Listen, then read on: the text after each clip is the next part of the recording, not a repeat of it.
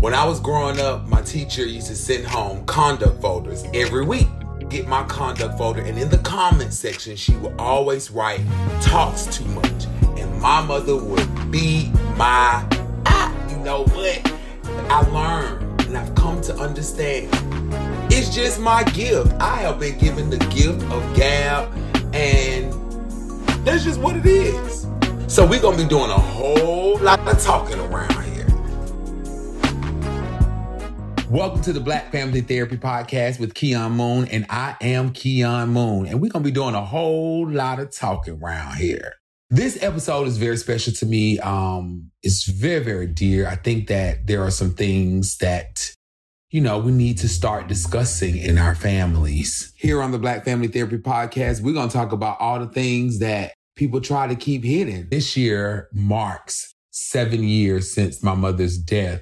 And one of the things I can say is that I have learned so much since that time.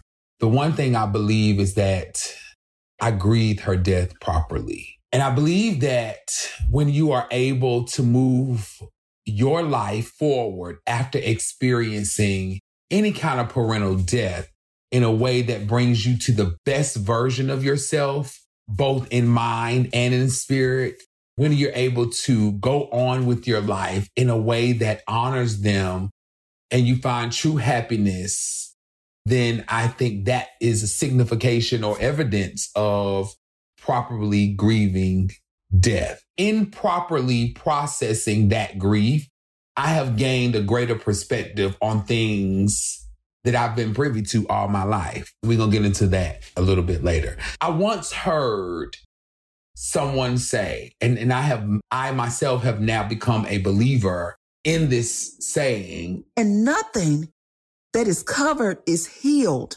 Everything has to be exposed.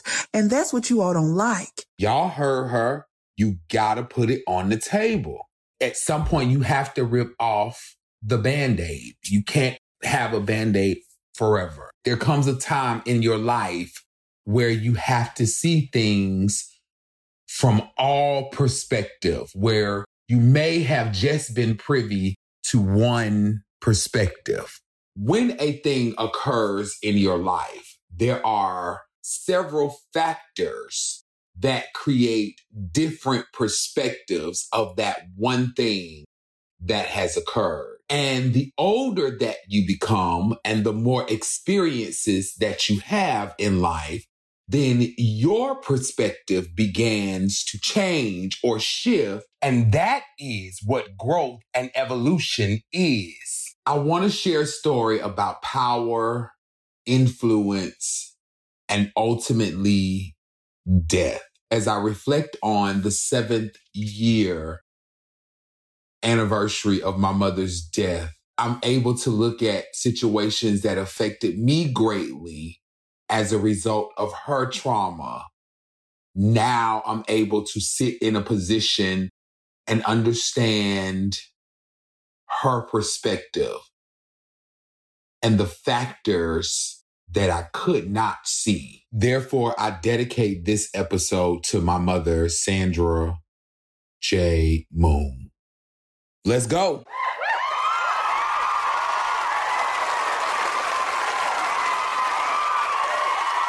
Make sure you subscribe to the Black Family Therapy Podcast exclusively on Apple Podcasts and Spotify. That's the only place you're going to hear me. This particular story that I am going to share, I realize is directly connected to the struggle of my self-esteem. And a big part of grief is facing or re-examining the trauma or the pains that you may have experienced in your experience with the person. So I'm here to present all the facts, specifically facts that are unseen, unnoticeable, or not fully realized until much later. Ladies and gentlemen, these are the facts. And I want to be totally clear about what a fact is. A fact, indisputable proof or evidence that support a truth. In late 1990, my mother's boyfriend killed himself in our house while my mother, my brother, and myself, laid in the bed in pitch dark, literally. That was my first encounter with trauma, and I was 7 years old. That was the last night that we stayed or lived in that house, in that neighborhood again. And I'll explain this a little bit further as we go along in the story. So later in 1991, we moved and my mother found a duplex in a decent neighborhood that was, practically across the street from her job, a daycare, and sat right next door to the elementary school that my brother and I attended. So now this duplex was two-sided that we lived in. And so the side that we actually lived in, the windows were very low and easily accessible. And the other side of the duplex, their windows was very high. And you would have to almost climb up a brick wall in order to get to the window. That made it more difficult for access. So on this particular night, an intruder broke into our home, entering through our front living room window while my mother, my brother, and I lay asleep. The intruder actually closed the bedroom door, which was the room that my brother and I shared, and then proceeded to rob and rape my mother. The police were called, and the house, specifically my room door, was dusted for fingerprints. And for many years, I really did not understand why this was a standout fact in all of this, which was the dusting of the fingerprints on my room door. But it was one of the things that my mother always harped on. And so you have to understand this was a time where, rape kits and DNA, all that stuff was not developed as it is today. And so after police were called and reports were filed, it led to the arrest of my father. And this is where my life literally shifted and changed. It had an emotional effect on me as a person. And I was internally tormented by the aftermath. And here's the thing. For me, I had one parent which is my mother, who was firm about this is not your business. This has nothing to do with you. I will not discuss it with you. It has absolutely nothing to do with you. While the other side, or the other parent, which is my father, was set on continuously making it about me and projecting all of the anger and the whatever he felt about the situation on me. So I want to paint a picture that is very clear. And as I said in previous episodes, you understand the dynamics that exist between my two families. All right, there is a power structure here. There was a picture that surfaced on Facebook, and it was a picture of my great-grandmother at church, seated on the mother's board. And for all y'all who don't know what a mother's board is, it's like a special seating in the Black church for, older women. That's considered the mother's board, or the mothers, the pillars of the church.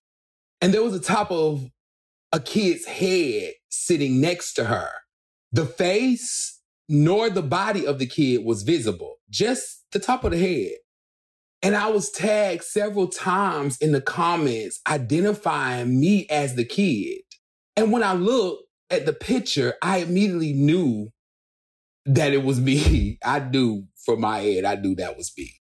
And one of the comments said, "That was your seat every Sunday."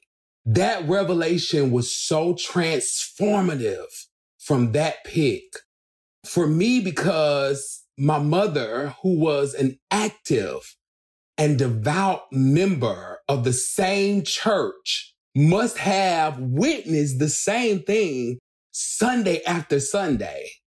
And understanding that my great-grandmother was giving me something that she could not give me, which was a family structure, an image, and a name that was respected from where we came from. And ultimately, that is what she wanted for me. Because what good mother does not want for their child more than what they had? Now, what you have to understand is that the picture was actually taken around the time that all of this was occurring. What I realize now is how this must have affected my mother's spirit to watch my great-grandmother, my grandmother, receive me, her child, and stamp me into their legacy and commemorate it through professional photos, while my mother is believing my father, which is their son, their grandson, allegedly burglarized her home and sexually assaulted her, knowing the depths that people will go to protect their name and their image. Be sure to like, share, and subscribe to the Black Family Therapy Podcast right here on Apple Podcasts and Spotify. Obviously, this became a legal matter, and early on, I took on the attitude of like, I don't know, this has nothing to do with me. It's between my parents. Because for me, it was just hard to think of my parents as liars. And that made me even more conflicted about what to believe. So the best mechanism that I could create for myself was to just, again, it had nothing to do with me. And that's the attitude that I kind of took on very early on at the age of 8 when this was happening. I think it's important that we talk about how this actually became a case and a legal matter. This is very peculiar how these events transpired. And I feel like I need to keep saying and reiterating that this was in 1991. This was pre-DNA, pre-rape test kits, pre any of that type of evidence. I've already shared the influence and respect that my paternal, which is my father's family, had both in the community and in the church. So much that my great-grandmother was partly responsible for the pastor being and staying at this church. The influence ran deep. There has to be some type of evidence or eyewitness testimony or witness testimony in order for a case to even be created. There has to be some form of evidence for there to be an arrest, for a judge to sign off on an arrest warrant. When the police was actually called the night that it happened, the police did take a statement from my mother. But of course, with every investigation there, my mother needs to still go down and make a formal statement and do all the things, in the legal system that needs to be done, right? Prior to that, my mother decided to go and seek counsel and advice from her pastor. Why she decided to go to the pastor, even though she knew, the influence of my paternal family, my father's family in this church. Prior to the suicide happening in our home, my mother was not a regular church goer. We went to church here and there. She would go to church. But I was very consistent in the church because I was spending a lot of time, of course, with my grandmother. And we went to church every Sunday. But there were some Sundays that I was with my mother and we did not attend church every single Sunday.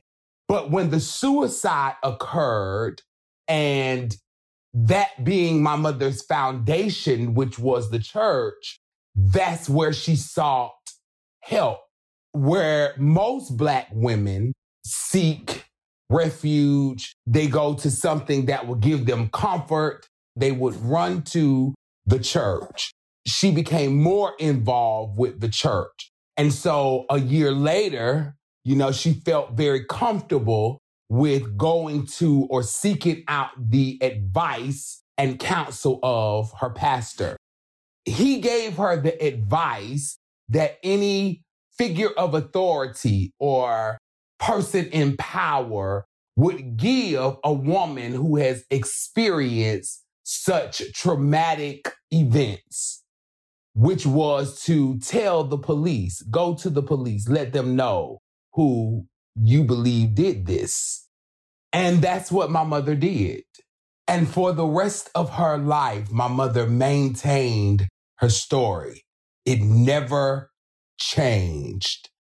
And she said she knew that it was my father because he closed the bedroom door to my brother and I's room.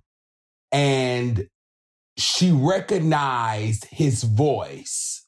Although she did not see him, she recognized the voice. And that was her conviction. This is something that would come up sporadically throughout my life. But this particular time, the last time that it came up by no account of my own, I felt forced to relook at it while stepping away from all sides and giving it an objective analysis, understanding the dynamics inside of my paternal family, which is my father's family. So I decided to do a little research of my own, something that I had not ever done. And I had a conversation with the DA's office. And this is the conversation. Thank you for calling the Office County District Attorney. We are currently assisting another caller at this time. Please hold. A representative will be with you momentarily. DA's office, can I help you? Yes, I was calling because I have a few questions about a case that I believe that is with your office, I was told. And okay. The case is about 32 years old. Oh, good Lord. Okay. So it's you have, let's see. If we did have it, it wouldn't be like a paper file. What kind of a case you think it is anyway? Well, it is a felony case, and I believe it's a burglary, and it could be rape. I don't know all the details of it. I do have the case number. Okay. And the people that's involved. What are you checking on anyway? Or what do you? I just want to know I just want to know the information, like what happened with the case. And the reason why I want to know is because these two people are the people that are involved are my parents. So I'm just trying, and one of my mother is deceased now, so I'm just trying to kind of get an understanding of, what happened, because I was 8 years old at the time. Yeah, it probably would be so limited of what you said. It's about 30 years old. I mean, it's probably going to be like on an index card. It's going to be something like that small. I mean, I was just going to let you know that I did find that card that it is a card. Like I said, it's always going to be the little card, but it has the two charges you spoke of, and it says they were not presented to grand jury, which means the charges were dropped or dismissed. But it didn't say, like, you didn't find any information as to why they were dropped, because that's the main thing. No. This on here, like I said, the older cases like this, it's like an index card. It's got his name and the date, and it's like typed on here with a typewriter, and it's got handwritten on here 324.92 in PGJ. It didn't say why or anything. They never pursued it. Okay. Is it possible that the person that it happened to, which would have been my mother, could have made the decision not to go forward with it? Is that a possibility? Like you said, maybe she was not cooperating. Maybe they didn't have enough to go on. I don't know. Unless you could get something from the police department when they actually took the report, maybe you could get that from them. Yes. I do have an arrest report number you could get. It's typed on here, says arrest report. ARR space RPT. I'm assuming it's arrest report. That means ARR space RPT. It looks like arrest report to me, but and then, NO for number. I would at least start with them. Okay. And maybe they can give you I don't know if they would have a copy of it somewhere. Or maybe they'd have it on some kind of records over there, since it's got a little age on it. You think they're going to have it somewhere over there. Yeah. Since they're the ones that took it out. Right. Okay? Okay. All right. Thank you so much. I appreciate your call back. Okay. Have a good day, sir. All right. Bye-bye. Mother has always maintained that she decided not to pursue the case, not to go forward with it. That has always been her declaration. One of the main reasons why my mother moved from the neighborhood, which was the neighborhood she had lived in all of her life up until that point, was because during the time of the suicide, there was a word that I learned that stuck with me forever. And that word was autopsy. Mother was waiting for the autopsy because the people in the neighborhood was saying that my mother killed this man. That narrative took form. And truth be told, here we are, 30 plus years of the suicide happening in my home. And there are people who still believe that my mother murdered him. The autopsy report was crucial and critical because it would serve as a form of vindication for her to tell what really happened that night. So to imagine a woman who had to deal with ridicule and that public shame, and people would think that she is a murderer, I'm sure that was very taxing and tolling on her mental state. So here you are a year later, and you are standing in court for hearing of a burglary and sexual assault with your child's father. And the only person that is standing with you is your sister, while your alleged culprit is standing with an allegiance of women, a legacy of women, ready to take the stand in his defense against you, a woman, a mother, a church member. And you know the influence and the power that they have because you've seen it Sunday after Sunday, and you've heard about it through the years, and you know what they represent. And you moving forward with the case, what that could not only do to you, but to your child, and the uprooting of your life that must take place again. I can understand how a woman, a mother of 2 Black boys, would make the decision not to move forward with the case.